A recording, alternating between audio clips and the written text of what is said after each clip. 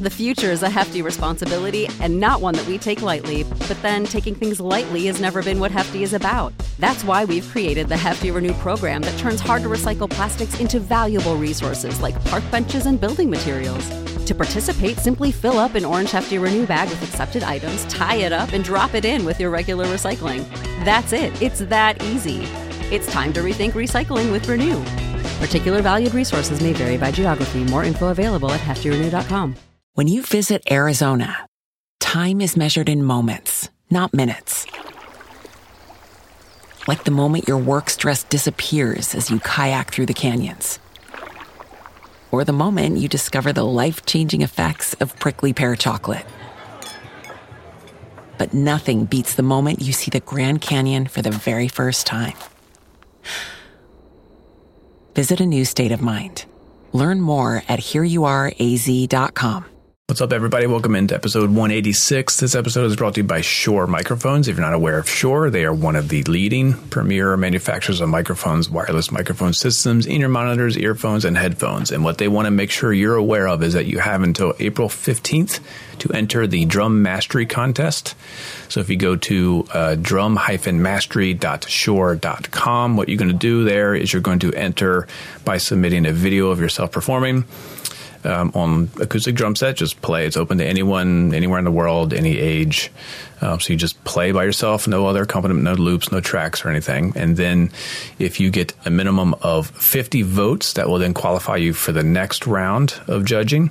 Again, you have until April 15th to upload your initial video, and then the voting period ends May 6th. So here's the cool thing. The grand prize winner gets a 5-day all-expense-paid trip to London, where you get to spend 1 day in a masterclass with the great session drummer Ash Sohn. And that'll take place at Metropolis Studios. And you also get a 1-day drum miking workshop with a professional engineer at that studio as well. You'll also receive $5,000 worth of Shure products, and you'll be featured on the Shure Facebook page. The second and third place winners will get $3,000 and $1,000 worth of Shure gear, respectively. And then anyone who wins for their country will get a package consisting of a Shure MV88 Plus video kit, also a pair of SE215 Bluetooth earphones. So again, go to drum-mastery.shure.com. You get all the rules and requirements there. You can probably just Google Shure Drum Mastery Contest and you'll find it. Key dates to remember: April 15th is your last chance to upload a video. The voting period ends on May 6th. There'll be a short list of country winners and fan favorites announced on June 5th. And then July 9th is when the final winners are announced. So April 15th, put your video up. Have fun with it. Shure Drum Mastery Contest 2019. All right, so let's get to the show. Our intro beat is by Anthony. So Anthony is playing a Thomas Star Classic. He has 14-inch Zildjian New Beat hi-hats, 20-inch Bosphorus Master Vintage Ride, 20-inch Peisty Full Crash. This was all recorded with the Behringer Euphoria USB audio interface. Again, thanks to Anthony. Let's check it out. Let's get the show going.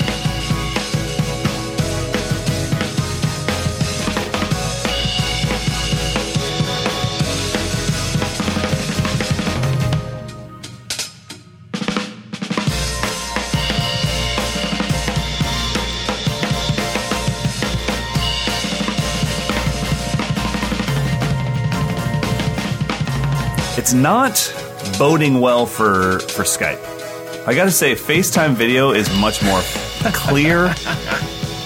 The only problem we've experienced, right, is the fact that at some point around 38 minutes, you can't see me anymore. Yeah, and I'm what's just up with frozen. That? Anybody know what's up with that? FaceTime just blacks out after 30 minutes here. What's going on? Come on, Apple. Get with it. It could be my plan. I went to Walmart and got the data saver plan. Data saver. How are you, bud? I'm good. Here we are, episode 186. It's been a strange week of a lot of gigs for me. So I feel like I haven't got anything accomplished, but it's weird. Like, I feel like if I'm not practicing and developing new stuff, I'm not making progress, and I forget about the whole point of it is to go out and play in front of people. So then when I do a bunch of that, I'm like, I'm not making progress. But you play gigs. That's the whole point of it. It's weird. And that's a different kind of progress, too. I mean, that's fine-tuning your musicianship and your ability to do your job, which working on the craziest sticking pattern in your basement probably isn't really doing that. No. I can tell you the one thing that's definitely paying off is all of the obsessive time practice has made me, at this point, I don't freak out. Like I put a gig Wednesday night where I'm playing to loops and stuff, and the cable for my in-ears just shorted out. It just was jacked. So I just took them out and played to the monitors, and it was totally cool. I was okay with it. Wow. It didn't freak me out. Years ago, that would have derailed the entire gig. There were other things that made the gig not super fun, but that was the one thing like, okay, it's fine. I can hear the shaker enough. I'm good. Right. Where we can get through the show. That's awesome, man. It's crazy. Yeah, that stuff can be tough. And for what I just finished doing in the UK, it's funny because it's the same gig every night, really. I mean, obviously the education changes, but as far as my tracks, it's always the same. But sometimes I get there. I did one store called PMT, which I guess is a full-blown chain over there. There's like 20 or 30 of them. Okay. But it's weird. It's a chain with a very, very mom-and-pop vibe. Like, it's almost like the staff at each one of these PMTs is as close as if they owned it themselves. So when I walked in, it looked like I was at Mars Music. It was massive. But then as soon as I started talking to the employees and seeing the vibe they had, they were not big box store employees. These guys were invested in this place. Cool. So anyways, when I go to a place like that, they're like, what do you want, 60, 70 monitors? We've got, I mean, it was like because they've got the whole entire store there to deal with it with a pro audio department compared to a drum shop that's like, well, my brother has a PA system. He should be here in 15 minutes. Yeah, exactly. Are you okay playing through a Roland amp? And I'm like, well, I don't know. Are you okay with it? I don't mind. I had to do one where I had to play through computer speakers once. That was shut up. That was interesting. Those are the best. We're like little RCA cables. Yeah. So I mean, going from that where I had the full setup, a full monitor mix, and everything, then the next day I'm back at a drum shop where if I put both in-ears in, I can't hear the drum set. And so, yeah, it's something where you have to find ways, no matter what the elements are. I mean, gosh, how many of our listeners have written into us about, I can't keep my head in the game when I play an outdoor gig. It's like, when the elements change, you still have to be you. You have to trust in your body and hit the drums how you've always hit the drums. Yep. Don't freak out that you can't hear things. So I think only experience kind of gets you through that, because what happened with me was Saturday we had a perfect gig where we had a chance to sound check, and the sound engineer was a friend, so he made sure our monitors were really nice, and he was on stage making sure everything was cool. The show was great. We get to Wednesday, and it's one of those, like, you got 5 minutes, the band, before you finish, and they're taking forever to get off the stage, and you've got 5 minutes to plug in a ton of stuff. Right. I've got triggers and everything. So, and the monitors and the band before us was super loud. We're not super loud. So the monitors were whack. I mean, wow. I felt like we were playing unplugged almost, but I have like loops.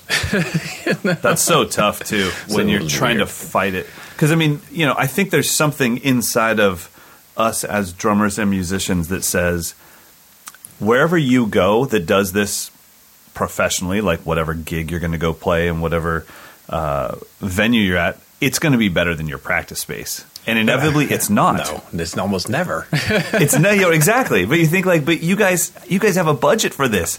I had to get in a fight with my wife just to get this one little speaker. You guys have a whole thing. Why are you so bad at this? Yeah, I mean, and there's the other thing too. If anyone listening is a sound engineer, you have so much control over the vibe of the show that you can really harm a band's psyche by just being apathetic, or like. Again, I'm not going to throw anybody under the bus, but Wednesday's sound engineer, for whatever reason, my multipad wasn't getting him enough signal, and he immediately said there's something wrong with my multipad. I'm like, dude, this is a brand new multipad, and I used it Saturday, and it was hot. Like, can you come down here and check something? Because it's not on me. But that's all he said was, can you give me any more level? You guys got to start. Just go. I'm like, ugh. All right, cool. It's going to be one of those Wednesday night shows. Mm-hmm. That is tough, especially when something on your kit. I mean, you and I have worked our entire careers to make sure that we are self-sufficient. But every once in a while, there is that one thing where it's like, no, honestly, I've gotten this is a big part of what I do. Yeah. Even my sizes, it's come down on my rider now. I'm so comfortable with my sizes, which shouldn't really matter that much. I mean, a couple inches here, an extra 2 inches on your floor tom. But on my rider, it says preferred drum set. It goes Brooklyn, USA Custom, Broadcaster. That's my preferred shells. Here are my sizes. Sizes are priority over everything, meaning if you have to get me a Gretsch Catalina, a Gretsch Energy, for $386, I will take that in the right sizes over a 26, 13, 16 Broadcaster. You know, and so yeah, it's just one of those things. And I mean, with what you're doing, the multi-pad is not an accessory; it's part of your drum set. Yeah, and it was just, I mean, it didn't rattle me too much, but it kind of rattled the whole band in general. And it was just a simple thing like, could you just come down? Just come down and take a look at it. Dude, I'll give you $1. Just get your butt down here, bro. It was also I usually use my own DI, but he's like, here's your DI. I'm like, cool, I'll just plug into that. So somewhere between the output cable into the DI and to whatever happened, it just wasn't enough signal. But to say that you get your multi-pad checked, I'm like, what do you think I am? Like, this thing is brand freaking new. Come on, man. Mike Dawson, managing editor of Modern Drummer Magazine. Anyway, see my Instagram? We had fun, but I just feel like relaying. Like Saturday, we felt great. Wednesday, it was like, oh, should we quit? It was one of those, like, wow, that was so how quickly it can change. Yeah, absolutely. It's crazy. I totally get it, man. Well, I have to say, now that I'm back in the U.S., to everyone that came out to the clinics in the U.K., thank you so much. That is the fastest that any clinic tour I've ever done has sold out. Almost all the dates were sold out within a day or two of announcing, and the staff, the people, everyone I worked with was incredible. The Meinl, the way that they take care of me and send a parent out on the road with me, make sure I can get checked into my hotel and tucked under my sheets okay, and much appreciated. So I had a blast, but I have to say when I got home, I had zero turnaround. I got home at about 9 p.m. at night, and the next morning at 9 a.m., Spencer Bowman got here, and he's a Sabian and Mapex artist from Canada, and he came here for almost like a private drum camp because he couldn't make it to drum camp this year, timing-wise, with his touring schedule. And he's kind of grown out of the camp thing. He's been to like 5 or 6 camps, but he needs some very personal attention instead of just showing up to a camp and seeing, I wonder what Mike's got cooked up for us this time. Yeah. This was specific. Like, no, I know what I want. So it was really cool to spend, about 10 hours a day with one drummer, and I thought I had set in stone based off of his requirements and what he wanted to get better at. I had a whole thing of education set up for him. And so much of that never happened because while going through little things or even just jamming to get our hands warmed up, we uncovered something where it was like, dude, what are you doing? That's, and we just found all these little cool things that became a big part of his playing now. And most importantly, because he's always been a touring metal drummer, we really changed a lot in how he plays because now he's starting to get country gigs. He's starting to get pop gigs. He's doing clinics. Like I mentioned to you, he played at the Victoria Drum Fest. And it was like, dude, you have to play at least a little. There has to be a little more texture, a little more care. It doesn't have to be this loud all the time. And he wants that. But that's a hard thing. As someone that came from that world, it's very hard to stop relying on the physicality as your safety blanket. Right. Bludgeoning the instrument is the way that I got through knowing, like, it's like a machismo thing. Like, well, I'm hitting harder than you, so I'm good. Right, yeah. Which is crazy. We all know it's crazy. But honestly, coming from that rock world, that was part of it. And because if you think about a rock show, if you went to see Dave Weckl, you're not expecting a show. You're expecting music. But when you go to a rock show, you're also expecting a show. So part of playing the drum set is performing.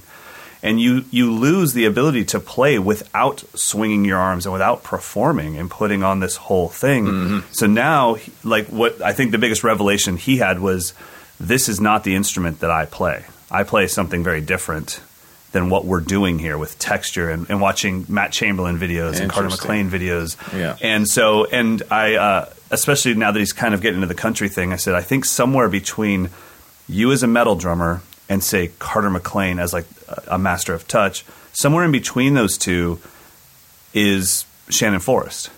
And that's, I think, where you're going to really find your home. And so it was a blast. We had a really good time, 3 full days of that.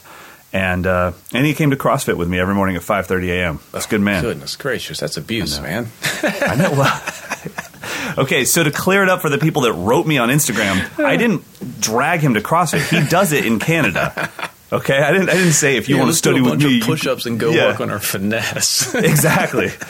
I did not say you're doing burpees and then we're working on touch and feel. So, anyways, we had a great time, and I appreciate it. But just to be clear, that is not a service that I offer. I've known Spencer for a long time. This was like a personal favor to a very good friend and somebody whose future I truly want to be involved with. So, please stop writing Amber and saying, hey, can I do the 3-day, 10-hour-a-day camp with Mike? How much is it? It's not up for sale.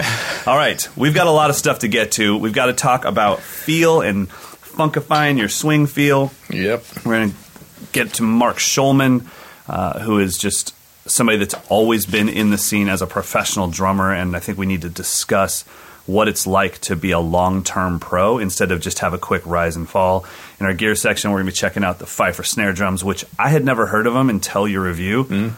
They're pretty awesome, man. Yeah, I mean, we'll definitely dig into them. And they're bizarre, but for a good reason. So there's a lot to talk about. All right, well, let's get into Funkifying Your Swing Feel. So this is the newest article by Steve Fiddick, and let me break down what is happening here, because this is not something where you can skim it without reading the text. You need to know what's going on to create this very cool way to almost take a funk groove and end up in a jazz feel. So he's taking the funky drummer groove, and then step by step, he's going through this process to kind of almost jazz it up. Yeah. And it's weird, though. If you know the groove of funky drummer, and if you know the backbeat and the ghost notes and everything, when you hear it as a swing beat, it still is totally singable. Like, it still all makes sense. You can shuffle it, and it makes tons of sense. Yeah, I mean, it really kind of ties in the connection between R&B and jazz, and really the language is all the same. It's just sometimes the center of the time keeping it on the ride cymbal, but it's all intertwined, which I think is important if we don't compartmentalize and say, well, I want to learn funk, I want to learn jazz. You're just kind of learning the language, and then it all becomes interchangeable. I used to do that a lot with Max Roach comping. I would do the opposite. I would take Max Roach comping and turn it into like a syncopated funk thing. And it almost, to a fault, worked like perfectly. Kind of spelled like a jungle, drum and bass kind of a vibe. Yeah. Well, yeah, I mean, it's something where I think because of the title of the article, I thought he'd be taking Funky Drummer or any, James Brown 16th note groove and just kind of swinging it. Swinging it, yeah. That's what I thought this was going to be. And then all of us, and so I got to exercise to, which is kind of cool. I mean, it's putting it into this halftime feel, but it does change what's going on in your mind. If I'm playing, ba, ba, ba, ba, ba, ba, and then just jump into,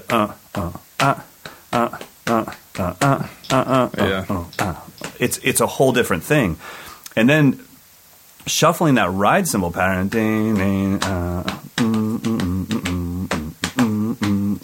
now it's a whole different thing. Yeah. Then the quarter note thing on the ride, then it's an independence exercise because nothing, you've got quarter notes on the ride.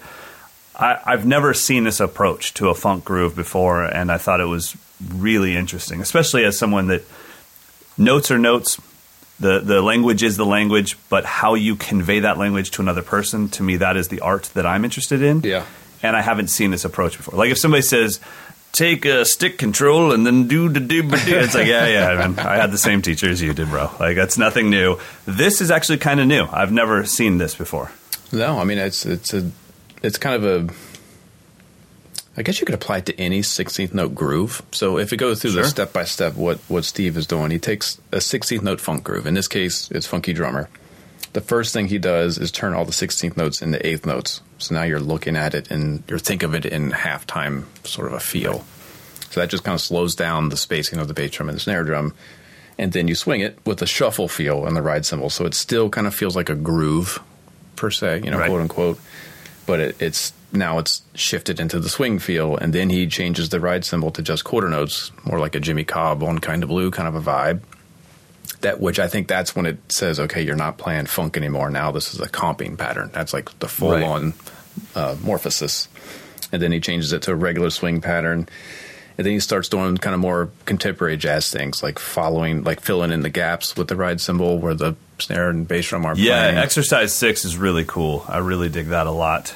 That one's good. And especially if you start getting into like some up-tempo stuff, not accenting the left hand very much, it's going to just be really hip comping. Yeah, exactly. And then you start playing the ride cymbal and snare drum in unison, which is more of a Roy Haynes, Tony Williams kind of vibe. So he's kind of getting into pretty contemporary jazz interpretation without changing the actual bass drum and snare drum part, which I think is super cool. And you could apply that to any 16th note funk group. Just go through whatever repertoire you have and just try that process. Play it in halftime, shuffle it, change the ride cymbal to swing, and then explore other interpretations of whatever your favorite jazz drummer might be.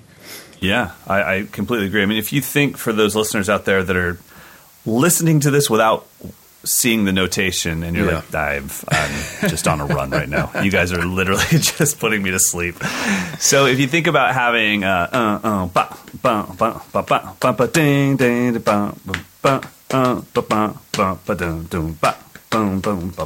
just that switch, it's still there. You can still sing it, but it's such a different way of getting there. I think it's really, really cool. Yeah, and it's a good entryway. And if you're not comfortable playing jazz or the whole idea of comping, just take something you already know and swing it and kind of change up the interpretation. And now you've got vocabulary. It's based on what you already knew, which I think is the whole point of this. Like, we all kind of, these days, we learn funk stuff before we get into jazz in most cases. So how do you make that shift? Agreed. We'll just play what you already know, swing it, and then start to break it up a bit.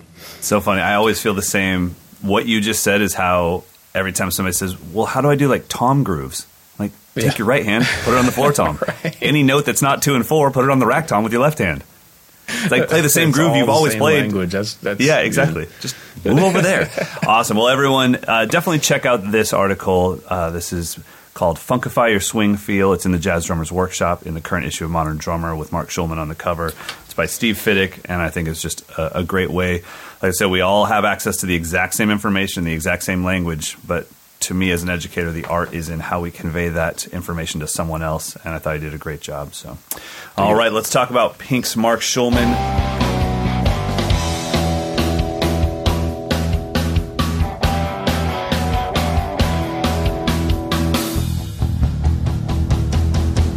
From what I've seen, and you might know the answer to this, but from what I've seen of Pink's touring, because my wife has seen Pink maybe 4 times or 5 times now, it's always been Mark Schulman on drums, or at least it has been for quite a while. It seems like he's been her live drummer for quite a while. Do you know, is he just one of many guys that rotates in and out? No, he's the guy. It's been over 12 years as the drummer. Wow. I think he might even be the musical director of her band, but he's been her backbeat for 12 years, every tour that I can think of. Maybe early on he wasn't. Think about how much has to go right for you as a player and a person to keep a gig with, and I can only imagine, just from what we've seen, I've never met her, but from what we've seen on TV and everything, I can only imagine Pink has her own ups and downs.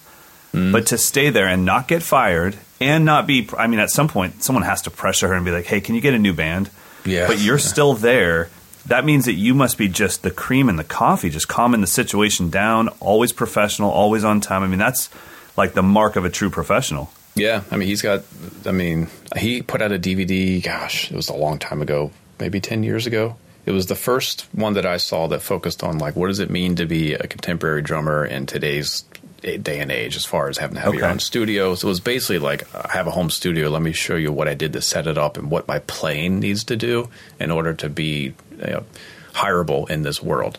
Okay. So it's like his drumming, to me, represents, he got rid of all the fun and games. What do you actually have to be good at? And not just good at, what do you have to actually be great at? Like controlling time, controlling dynamics, and playing the parts, being professional, knowing the material inside and out, like all the stuff that we think, of course, but he's really like adamant about those skills, especially the time thing. He even tells a story, I think it's in his cover story, where he didn't get a gig because his time was a little screwy.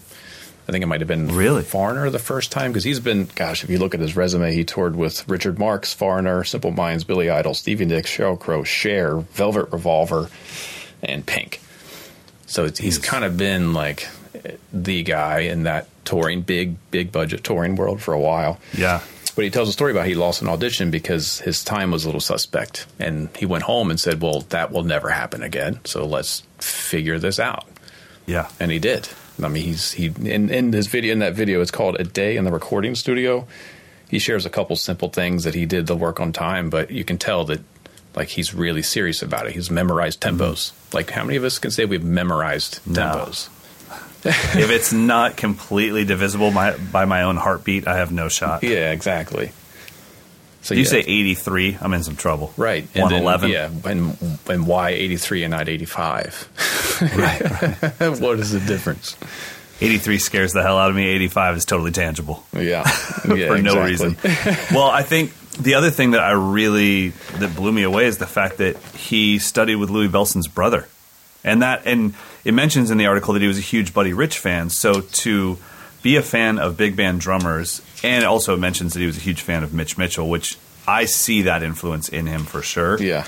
But it's weird because I see the control of somebody that must have loved the flawlessness of Buddy Rich, but I see the bombastic side of somebody like Mitch Mitchell that almost seems out of control until you try to play along with it and you realize he knew exactly what he was doing. Yeah. And Mark definitely has that. But to be a fan of big band world and then eventually study with Henry Belson, that's pretty awesome. And I think it mentions even that he studied with Freddie Gruber. So he's had some pretty amazing influences in his life. Yeah, he's been a serious drummer, but I think he never lost the vision of, well, I'm here to perform. I got to make sure I put on a good show. You know, he's got that side of it too. So he's kind of a triple threat. He's also one of the most energetic people. You just can't help but like smile when he's around. So that can't hurt to just be one of those really fun people to be around. Yeah, I think if you had a drum clinic with Mark Schulman and Rich Redmond on the same festival, you'd be in a little bit of trouble because it'd be so, like, no matter how good of a person you are, you'd look like a jerk compared to those two guys. They probably make each other cry. It, like, cancels each other out. Yeah. They're just both silent. They're like, I don't know how to deal with this. But no, it's something that I think is, if you just go and watch a bunch of, literally get a Pink concert from iTunes and just watch put yourself in those shoes. That's what I'm always doing. If I'm watching Brian Fraser Moore with Justin Timberlake, if I'm watching Mark Schulman with Pink, I'm thinking about, okay, what did the drummer just do to cause this chain of events? How many triggers had to happen? Mm-hmm. It all has to go with the lighting rig. Do I think Mark Schulman is a pro? Yes. Yes, I do. But no, I'm watching it and just going, seriously, I need to do one of those once a week because it's just yeeks. Anyways, and people keep sending me clips of it, by the way. Oh, goodness. They keep sending me like interviews that someone did. No, of someone else doing it. They're like, it happened. I'm like, it happens in every interview. It's horrible. Anyways, when I'm watching a Mark Schulman concert or a Pink concert, excuse me, I'm always thinking like, how much stuff besides playing a beat and some fills is the drummer responsible for here? And that's why he's had this gig for 12 years is even if you could play his drum parts, you can't play this concert, like, unless you know exactly what you're doing. Yeah, I mean, it's a show. It's almost more like a Broadway production. Did you just fall down? No, my mic almost fell over. Sorry about that. But I did see the last tour, and it was, I mean, she's like hanging from freaking like trapeze and stuff. I mean, it's crazy what's going on. And she doesn't, I mean, she sings every song, so the band is performing. There's no like, you can hear her going out of breath as she's flipping over and over and over again. Well, the other thing too is when you watch it, and I mean, I think any big budget, whether it's Taylor Swift or Justin Timberlake or Pink, they're all similar. But it's a Vegas show as far as it's 2.5 hours of choreographed music where it's not just playing the songs. It's she's talking to the crowd, but even the part that she's talking to the crowd is choreographed for him to have these hits that he has to. Like, you take no time off in a gig like this. No, it's the real deal. He's just fun. That's kind of what I always want to remind myself. Just have fun. Wear some crazy clothes. Just do something to just make it fun. And sometimes that's more important than the playing, you know. But he's able to also just be an insanely badass drummer. But absolutely, I got to work on the fun factor. Maybe I need to spike. I was going to say, I cannot imagine you wearing something crazy, anything crazy. I have nothing but respect for guys like Mark who like, this is the gig. This is what I have to do. I'm going to do it. And when he does it, it feels natural. You know what I mean? Like, oh, absolutely. Well, that's why he has this gig, is because, I mean, maybe there are a couple hundred drummers that could play this gig, but if they tried to be Mark, they'd be faking it. This is who he is. Yeah, exactly. And it's the same thing when you meet Rich outside of him holding a pair of sticks and being on a kit. He's full Rich Redmond the whole time. Mark is the same way. And then there are other people where it's like, oh, this is why you're a session drummer. Your personality's perfect for this. You do your job, you get out of the way, and you're happy to not be on the road for the next 11 months supporting that record that you just recorded. So I think it's really important, and we can kind of wrap the Mark thing up here, but it's very important for all of you young drummers, and by young I mean how long you've been playing. Try your best to dabble in everything that this world has to offer so that you can find out which one you're most passionate about. If you get a chance, you know, and I know a lot of you might not have the opportunity to do this, but if you get a chance, try to work in a retail shop. See what it's like to be involved with gear day in and day out. Definitely, even if you have to pay for it yourself, which most of us definitely did in the beginning, book some sessions, even just to record yourself in a real studio, but see what it feels like to be in the studio, put on some headphones, record to a click, and then go sit on the couch in the control room, and that's an environment like losing daylight for 11 hours. Right. It's a thing, right? So try that, and then if you can, even if it's your local band, just book a 5 or 6 day tour and dabble in everything that drumming has to offer and find out which one you're most passionate about. Don't worry about the one that you're the best at. You can always get better at anything, but you can't grow passion for something. So with this, I think Mark is in the perfect place. He could easily just be a 24/7 session drummer, but he loves being on the stage, and you can see it when he's performing. Yeah. It's not, oh man, how many more days until we're off? So pretty cool stuff. It's true. So yeah, check out the story. It's in the May issue. Believe it or not, it's his first cover story. Wow. He had to wait quite a few years to land that cover. He's probably not listening to this right now because he's so pissed. No way. He's been nothing but great. He's a good dude. I've met him a few times. He's one of the good guys for sure. Yeah, for sure. All right, everybody. Well, you can read more about that, like I said, in the current issue of Modern Drummer. And if you're having trouble finding it, it's the one that he's on the cover of, which is well-deserved.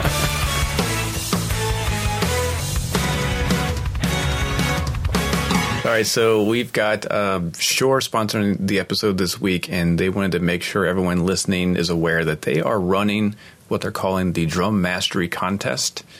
It launched actually at the Winter NAMM show, but there's still, today is April 5th. You have 10 days. You have until April 15th, tax day, to get your application in for this contest. So a little bit of the details. So they are accepting applications from drummers from all independent drummers all around the world can enter. You just go to drum-mastery.shure.com. I'm sure if you just Google Shure Drum Mastery Contest, you'll find it. But again, the address is drum-mastery.shure.com. You upload a video of yourself playing there.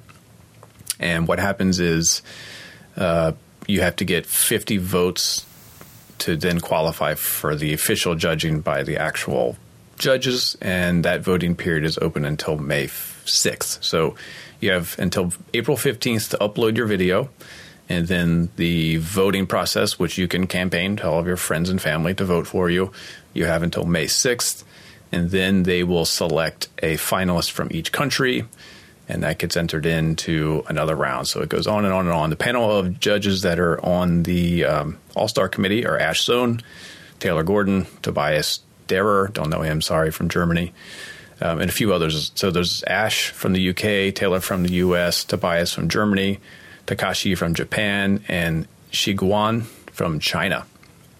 Nice. So they will pick 3 finalists, so it keeps going and going and going. So the grand prize winner gets a 5-day all-expense-paid trip to London, a 1-day masterclass with Ash Sohn, and then a 1-day drum miking workshop at the studio Metropolis Studios in London. Oh, nice. You also get $5,000 worth of Shure products. You'll be featured on Shure's Facebook page, and then the second and third place winners get $3,000 and $1,000 worth of gear from Shure. Wow. Pretty cool. All country winners and fan favorites will get a Shure MV88 Plus video kit and SE215 Bluetooth earphones. So it's worth it. Just put a video up. Go to drum-mastery.shure.com. Enter. You have until April 15th to put your video up. And it can be anybody. There's no age limits. It's just anyone who wants to enter, go do it. Boom. Love it. All right. Well, let's get into some gear. So I had never heard of the Pfeifer Drum Company. Checked it out today. Went on their website. And it's really cool stuff. So Pfeifer is spelled Pfeifer. And I'll remind you of this at the end, but you can visit their website at pfeiferdrumco.com. And the first thing that took me by surprise was, before I even heard the sound, was the price that I was looking at. Yeah. These are totally... They are professional level, and they're priced professionally, but they're affordable compared to some of the boutique things we've seen that are just a little bit cost prohibitive. Yeah, so a little background on Pfeifer. Pfeifer is owned by Darren Pfeifer. He is a longtime touring and session drummer. He was in Hollywood Undead for a long time. He's invented his own metronome app. He's a drum collector. He's one of us. Okay. I met him years ago when he was in Hollywood Undead. And then he started a drum company, and I saw his drums. I think it was at PASIC maybe the first time. Actually, he came out to a clinic and brought one of his drums. And it's just a good, totally pro, ready-to-be-used drum. But what's crazy about it, he's got two things that we featured. The September series is 9 lugs, which is odd. Oh. And the snare wires are offset. So there's a 13-inch snare wire assembly on a 14-inch drum, and they're 9 lugs instead of 8 or 10. Okay. Does he have a reason for this? Yes. So that's what I mean. Like he's a nerd for this stuff. So the 9 lugs so there's no 2 lugs across from each other that would cause any tuning issues or cancel each other out. Okay. So when sometimes you adjust one tension rod, the one across from it gets tighter too, even though you didn't touch it. So similar to the Gretsch using 5 lugs on a rack tom. Exactly. So you've Gotcha. got more even tension as you're tuning, so you're not affecting the other lugs as much. Right. As a result, he has to use claw hooks. So it's a straight hoop with claw hooks. I don't think anyone makes a 9 lug hoop. Maybe they will soon, but Yet. So that's the concept with the 9 lugs, and then the offset wires. It gets the wires off of the center of the head, so it doesn't deaden the bottom head quite as much. Okay. And all that kind of quirkiness aside, when I played this drum, I immediately said, this is one of the most it's perfectly responsive and dynamic and sounds great, and I can tune it all kinds of different ways. It's like a all-purpose, does everything maple snare drum. Okay. So it worked. I mean, it tuned easily. So the only real thing I saw in the article is you just mentioned, and I think this needs to be mentioned to anyone that's looking at buying a single-flanged hoop drum, is those claws, you do have to position the snare properly so that they're not right where your backbeat is, and so you're hitting them with your stick. Yeah, because the top of the tension rod does stick above the hoop a little bit, and right. That's a weird sensation when you smack the top of a tension rod. And that, just so you guys know, that would be the same if you got a single-flanged hoop drum with claws from the 1940s or 20s. It's something that you deal with, because I have quite a few drums that are single-flanged. Now, you and I have talked a lot about the single-flanged hoops kind of causing the drum to spray a little bit and be completely wide open. But these look they don't look like, I don't want to be rude, but they don't look like janky single-flanged hoops. They look pretty nice. Yeah, I don't know what an old school straight hoop thickness is, but this is 4.5 millimeters, which sounded like pretty dense, pretty thick. Okay, cool. Yeah, I didn't notice any old school vibes with this drum. Gotcha. At all. You want to check it out? Let's give it a listen.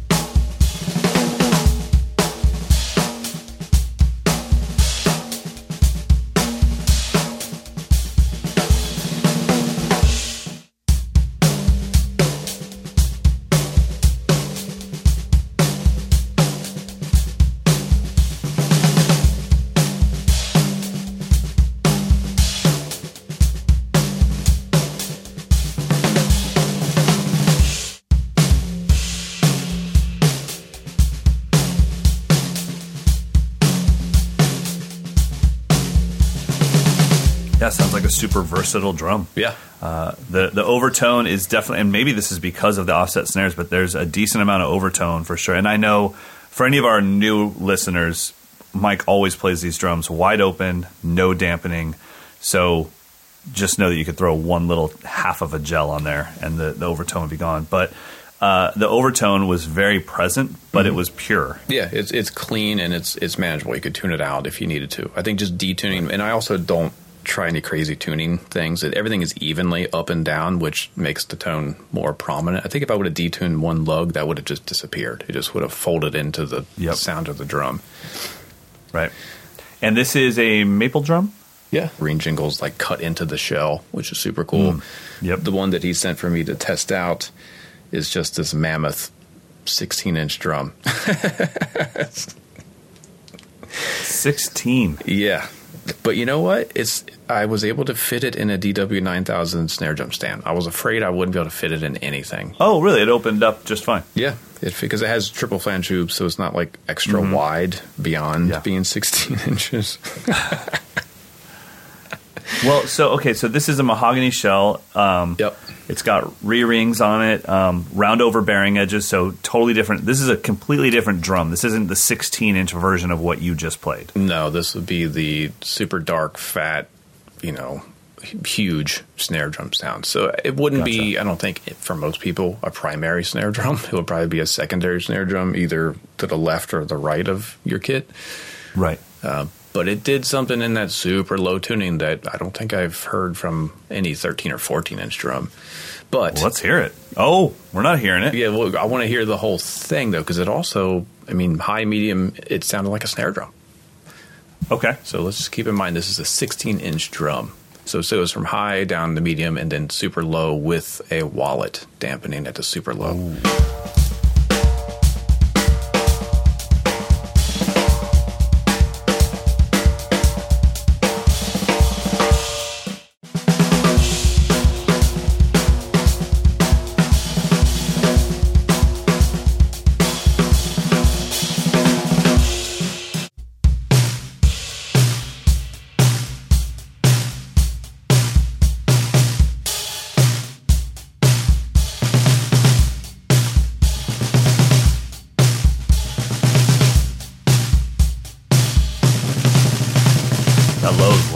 Yeah, it's low. It sounded to me like a tape that had been slowed down.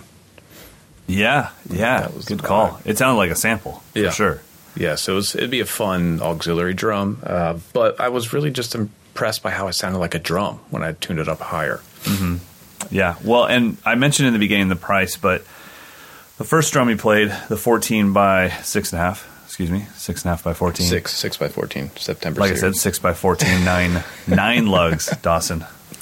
That is $649. Yep. So, like I said, totally, in my mind, that's an affordable professional drum. Yep, totally. And then the Generation 6.5 by 16 is $699. Yep. So once again, affordable in that world. Yeah. And so, very cool stuff. Yeah. So please go check out his site. Like I said, support him. He's one of us. He's longtime drummer, drum nerd. He's trying to give working drummers options that you can actually go out and really play and not have to worry about them.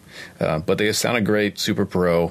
He's also one of the good dudes, one of my favorite people. I am highly interested in the 5x14 aluminum snare. That thing looks epic. Yep. It's only $419. That's what I'm really blown away by is great prices on this stuff. So, all right, everybody, check out Pfeifer. That's what? I'm going to interrupt you. I forgot that he just, this is something we've had people ask us about, mixing Oh, if he sent me one? No, he mixing, did. He's offering, you can he get. should. Sorry. He just announced that he's doing a triple flange drum, but it'll be the thicker triple flange on top and a thinner triple flange on bottom. So, again, he's been experimenting with this kind of stuff to figure out what makes a drum sound best. Die cast on top, triple flange on bottom, all this little things that you know that this is a working drummer who's tried everything, and he's just trying to give some cool stuff for us to check out. Awesome. Very cool. So check out PfeiferDrumCo.com. That's PFEIFER drumco.com. All right, buddy. You ready to get into some listener questions? Yeah, let's do it. All right. Got a stack of them here. Maybe we can get through a handful of them. This one's from Tim. What are the do's and don'ts of counting in a band? Do you count to 4 and we all come in? Do you count to 2 and then do a fill and we all come in? Do you count to 4 and do a fill for a measure and then they all come in? No. I had a problem with this exact thing with one of the songs, because this band I played 2 shows with, we didn't rehearse. It was just learn the material and play the gig. But there's a couple spots where there's rubato sections, and we got to come back in like all together with a big loud downbeat. Oh, yeah. So how are we going to count it? In one song, you can count it in 3 or you can count it in 6. It depends on how you perceive the downbeat. So I was feeling it with a 16th note subdivision, counting it in 3, and someone else in the band was feeling it with a triplet feel as 6. Oh, wow. So how do you count it back in? I think I usually just shout, now! Yeah, I literally had to do like 1, 2, 3, go. Go. Because I you think can't you just like drop relearn the song. If you learned it one way, it's like I'm going to count you in with a different subdivision. It was a bit of a disaster waiting to happen for sure. Well, you didn't drop a like that on them. So what is the do's and don'ts of counting? For me, I think the fewer numbers, the better. I've seen that, like if you count to 4 and then you play something for an entire measure, that's not going to work. I'm pretty used to 1, 2, and then I fill 3 and 4. Like 2, a flap, doom, gata doom. If that's how I need to get us in. And then the other thing too is, and this isn't exactly counting in, but I know that when there was a break in between songs and the singer was maybe speaking to the crowd, I would usually get maybe 2 and 4 going very quietly on my left foot of what the next song was, so the band could at least get the tempo and the feel in their head before I had to count them in. So I would subtly let them know where we are going to be without playing a quiet groove. But so I think it's tougher when you've never rehearsed with the band. There are times, I will say this, there are times where I literally will tell the people in a quiet voice what they're about to get. Like if it's a song in 6/8, it's tough if you do the 4, 5, 6 and come in, but you don't say it. If you go ding, ding, ding, and then you hit the 1, they're like, well, that was 3. So I might say, I'm going to give you 4, 5, 6, just quietly right before I go da, da, da, and then we're in. So sometimes you just have to say it. I mean, to me, the song is more important than avoiding any kind of embarrassment of, oh my gosh, I communicated with my musicians on stage. Yeah. I'm not really that concerned with that. Yeah, I don't think there's any reason, unless it's part of the show, to be like secretive of your count-ins. Well, yeah, and if that's part of the show, then you've probably rehearsed with the band. But if I just show up and it's a pickup gig, I have no problem saying like, dude on keys looks a little shaky. I know this song's in 7, but I'm going to count you in 4 because I don't think he'll come in after I say, 1, 2, 3, 4, 5, 6, 7. So it's like 2, 3, 4. 1, 2, 3, 4, 5, 6, 7, 1, 2. Yeah, that's a weird one too. I've had that a couple times where some of the guys and girls in the band, they want to hear it in the time signature of the song, that's against my intuition. I just say 1, 2, 3, 4, let's go. I mean, just you count to 4 no matter what. But yeah, so I think you have to have a conversation. For me, I don't want to count any more than 1 measure. If I'm playing a fill that leads into it, then I'm going to fill within that 1 measure count in. Yeah, I agree. And if the singer is a tap dancer, then you go 5, 6, 7, 8, whatever. Does that why do they do that? Do you know? I don't know. I haven't asked a choreographer. I should ask because it's. You should. That's the weirdest thing ever. It makes no sense. 5, I'm pissed. 6, all right, 7, 8. Like, and then from then on, we never make it up to those numbers. Why? Hopefully someone listening will know the answer, but my hypothesis is most of the dance steps are probably in 8 counts. Okay. So rather than count that 8, they just do the half second. It's like a 12/8 blues. It takes that long to get through the progression. Yeah, exactly. All right, next question. They could just count to 3. Go. This one's from Dan. I won't be able to answer this. Maybe you can. So he says, I just listened to the episode where you discussed shotgun mics, and it got me thinking about other ways to get high-quality audio directly into a DSLR camera. Okay. I've done some research and it seems preamps are available, but I'm wondering whether my standard USB audio interface would do the same job with the right adapters. He has a Roland Duo Capture EX. I don't know what that is, unfortunately. So let's just assume he has a 2-channel interface, and he wants to go out of that into the mic in. So I used to actually have to do this back in the old days with my RCA video camcorder. So I would go out of my mixing board, 1/4 inch out. Then that 1/4 inch cable goes into an 1/8 inch adapter, which then goes into the mic in of the camera. The only thing you're going to have to deal with here is getting into the settings of your DSLR to be able to adjust the input. If you just go straight out of your preamp into that camera, it's going to blow it up. So you have to either tell it to auto adjust the volume that's coming in, or set it at low input. But it should be fine. The only thing that you're dealing with in that situation is all you're going to get is a raw microphone. You're not getting to mix that first. So it would be better if you don't need an interface to go from your microphone to a camera. It would be better to have a small mixing board that at least had high, mid, and low on it, so you could kind of pre-mix it before it hits the memory card on the camera. So, did you ever have any issues with your camera just being noisy? I've had questions about that, like trying to do this very thing into a Canon. I think it was a T3i, and it was just noisy. Like the audio, no matter what, was noisy. Yeah, and a lot of times that's because they're putting on their massive compressor, and so it's bringing up all the noise and then squashing the volume, and so that's why it's not the best idea. It is possible for sure, but I haven't tried it in a really long time. But I will say this: I mean, I use that shotgun mic all the time, and there's zero noise on it.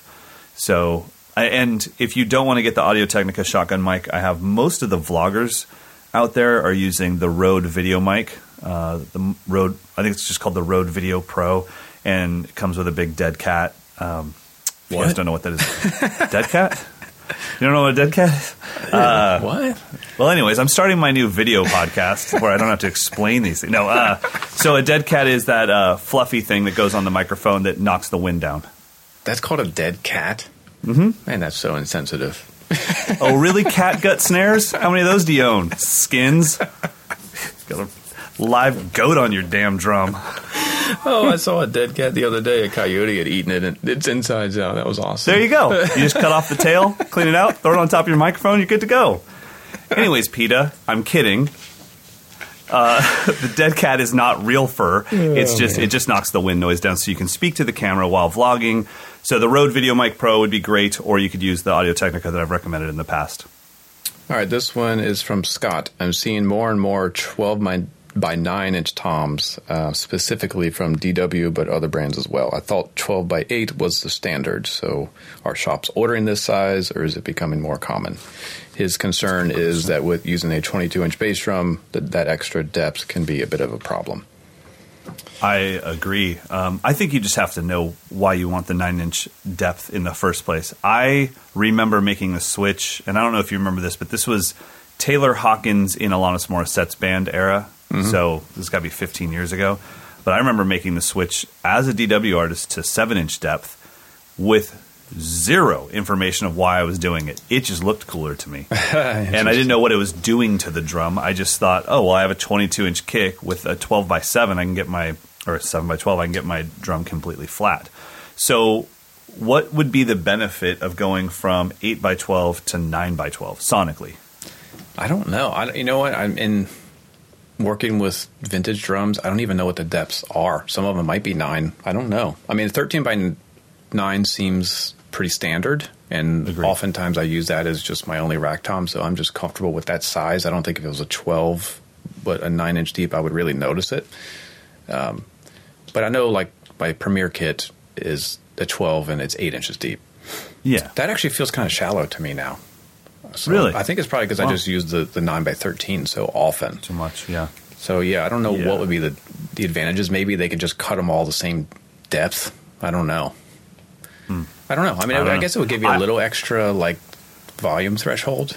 I mean, as somebody that spends a lot of time in drum shops, just because I'm always doing clinic tours, I haven't seen a lot of 9x12s. It seems like 12 or 8x12 is still the standard, the industry standard. Yeah. If I wanted a 9x12 in anything that Gretsch makes besides a USA Custom, I mean, I would have to put in a call and it'd be a special order, and it would be a bit of a headache. Like, it's not one of the things they offer. So it could just be that, you're lucking out and just seeing a bunch of 9x12s. But if I had a 22 and I wanted to have a somewhat flat rack tom, that extra inch, it is substantial, and you'll notice it for sure. All right. Want to do one more? One more. This one's from Matt. What is the purpose in putting little fins in gaff tape when using it as muffling? Ooh, I do that. So why do you do it? Because Russ McKinnon did it when I was 16 at a clinic. And I was teching for the clinic, and I didn't ask why he did it, so I was like, well, it's got to be better. No, the concept was, I actually did ask Russ at the time, and I haven't heard from him in a long time or seen anything about him, but he was a dude back in the day, man. Was that the Took Tower over Power the Tower gig? Power gig? Yeah. So anyway, I was teching his clinic. He did a clinic at the shop that I was working at. I guess I was 17 then. And he grabbed a bunch of gaff tape and started putting little fins in it, and little ridges. Mm-hmm. And he said that as the overtones were coming out of the drum, because the drum is a cylinder, the overtones were going to come out in kind of a circular pattern, and that those little fins would knock down the overtones. Yeah, and I totally had known nothing about the physics of sound, and so I was like, yep, I'm doing it for the rest of my life. I can tell you this, there is a difference between putting those fins in and then just putting that exact same amount of tape flat. I can definitely hear the difference. Interesting. I think the only explanation I heard was it mainly for session guys. It's easy to pull it off if you want to get rid of it. Like, that sounds like a much more plausible explanation, but I'm going to go with mine, because I don't like the common sense thing. That seems a little too possible. I don't subscribe to bro science. Sorry. Oh man, that's the best kind. How do you think we ended up with that Travis Barker 22 by 46 bass drum? Yeah, right. That's bro science right there. Man. Louder. Look how big it is. Look how big it is. It's a cannon. It's like it's not. It actually goes kick. It just sounds terrible. That's funny. I guess times. I've never tested it. I think it just adds more mass without covering more of the head. Therefore, it maybe, what would be the theory? It controls overtone without deadening the drum better. I don't know. I mean, I've gotten to the point now where I'm doing more internal muffling. I've got cotton balls in my rack tom. I've got about 10 cotton balls in my floor tom. So I'm controlling the resonance through the bottom head. That way I can still have the feel and attack that I like out of the top head on my single ply coated heads. I've got my prototype snare drum has internal muffle inside of it. So I'm kind of doing it all internally anyway, so I'm not really using gaff tape. But if I go to a shop, I still do it, but I think I just do it out of habit. I don't have like a concrete reason. All right, everybody, please keep sending in your questions. mdinfo@moderndrummer.com. We will always try to get to a minimum of 3 if we can't get to more, and you can always send audio questions as well. It's awesome for us to get a chance to hear your voice. Now it's time for the picks of the week. Okay, so I'm going to go with an app that I've been using constantly for video editing in order to get it the right, what is the term? Aspect ratio? Is that very well? Is that today, what Michael? it is? Yes. Well, I don't know. I don't know what you're talking about yet, but aspect ratio is real. Because Are you trying to get it in 16 by 9? Yeah, to do like Instagram stories, and I have to turn the phone sideways and whatever. I gotcha. Okay. Yeah, the app is InShot. It's been great for me. That's what I use for all my video editing for social media. I can do different aspect ratios. It has some basic effects, and you can adjust the color and all that kind of stuff. So it's free. InShot. Don't buy into having to purchase the extra filters and stuff. You don't need it, but it's cool. InShot. So if you're looking for something to just do quick video editing for social media, that's been the key for me. Boom. There you go, man. My pick of the week. I don't even know what the hell we're doing. Is this thing on? Is this show over yet? There's still a little jet lag. Hang on. Literally, dude, I got off the plane and then I closed my eyes and I woke up and I was teaching 10-hour That's days. crazy, dude. So, that's crazy. So, yeah, and then I told my brain, I will let you sleep. You just have to don't do the jet lag thing now, because I don't want to be, this guy paid to be here. I don't want to be falling asleep during his lesson. So it's starting to hit me now. But so my pick would definitely be the new, and yes, I am an endorsed artist. I understand that, but the new Foundry Reserve 15-inch hi-hats. I've never done what I did, which is, I will say this. As a Meinl artist, dude, is that a mouse? What was that? I have no idea what's going on right now. That's a mouse. There's no way that's not a mouse. I can't even think of my pick of the week right now. I'm all messed up. Not a fan of the rodents. Okay, so my pick of the week is the Foundry Reserve 15-inch hi-hats. What I was going to say is, as a Meinl artist, as long as it's within reason, I don't feel bad. If I'm out on a clinic tour and I find an 18-inch crash like the one that I play, but I love it way more than mine, because these things are handmade. They're all slightly different. I don't feel bad calling my rep and just saying, do you mind, can I have this one from this shop? And we go through the whole rigmarole. No big deal. With these, it's a totally different story. These are very limited in supply. They're on back order everywhere in the world right now. So it wasn't as simple as like, oh, these are really cool. Can I have them? I was like, oh God, I'm going to make the call. And I told Norbert, if you need me to pay for them, I'll pay for them. But I didn't know if it wasn't even a problem of that. I didn't know if they were already promised to another store or a customer. Because a lot of times it might be on your last clinic, you're going to leave all the cymbals there. They've already bought your cymbal pack. Yeah. So I was like, oh, please. I haven't been this gear geeked out in so long. It felt like cameras and lenses all over again. And I could not wait to get to the next store every day just to take those hi-hats out, put them on my kit, and start playing. And it literally happened from the first chick with my left foot. We put the hats on, I closed them, and then my eyes lit up to my rep that was out there with me. I was like, this is the reason I don't have signature hi-hats. You've been a part of it. I had the 15-inch butter hats. And when Meinl said, okay, are these going to be your signature hi-hats? I said, no, I can't commit to them. I don't know why, but I feel too impressionable right now. And I'm so happy I didn't, because these hats, I feel like these hats, and have you had a chance to demo them yet or try them out besides NAMM? No, I've just heard other people play them. They sound really nice. This is, I think, what was missing in Meinl's lineup. If somebody said, oh, I really love the Istanbul Agop, whatever, 15-inch hi-hats, it's like, yeah, then you should get them, because I have nothing to tell you. This is what was missing. They are expensive for sure. This is as high-end as it gets for Meinl, but worth every penny. So if you're looking to get some 15-inch, and the 14s are amazing too, check out the Foundry Reserve line of cymbals. And so I'll be playing those hi-hats. Hopefully, they feel like legacy hats. Like I want to have them for the rest of my life. Like I have the Key of Destiny, unless somebody stole it again. But only you would know that, because you're the jerk that started the whole damn thing. No, I didn't start Karen it. and Ernie. You were in on it. I just agreed you were to in on it. You sons of guns. All right, everybody, have an amazing day. Who's our outro groove? We need more beats, so please send your beats in mdinfo@moderndrummer.com. Today's is a really cool one. This is Evan Holler, who I met at PASIC a couple times. Evan's awesome. He's one of our students. Really good dude. So this is an homage to the show. So what he's doing is he's a duet playing between himself and the planet Venus. So the Venus element is for you, and then he's playing to the, what's he say? He's got the electromagnetic vibrations from Venus transformed into sound, and then he's using some of the stuff that I taught at PASIC, improvising with singles and double strokes. That's how he created his groove on the hi-hat and snare. So he's basically having a dialogue between Venus and himself.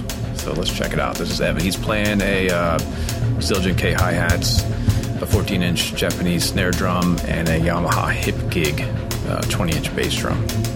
It's super cool. I'll let this one space out. Love it. Absolutely love it. All right, everybody, have a great week. Later, bud. See ya.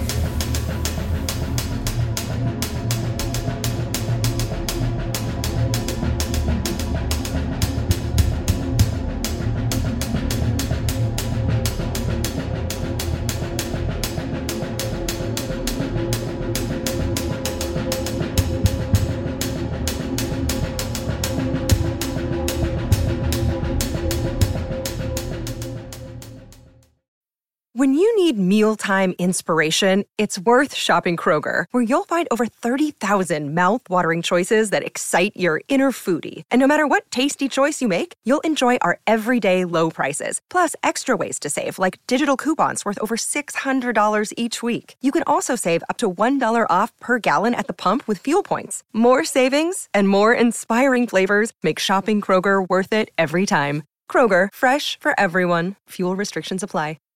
Save big on your Memorial Day barbecue, all in the Kroger app. Get half gallons of delicious Kroger milk for $1.29 each. Then get flavorful Tyson natural boneless chicken breasts for $2.49 a pound, all with your card and a digital coupon. Shop these deals at your local Kroger today, or tap the screen now to download the Kroger app to save big today. Kroger, fresh for everyone. Prices and product availability subject to change. Restrictions apply. See site for details.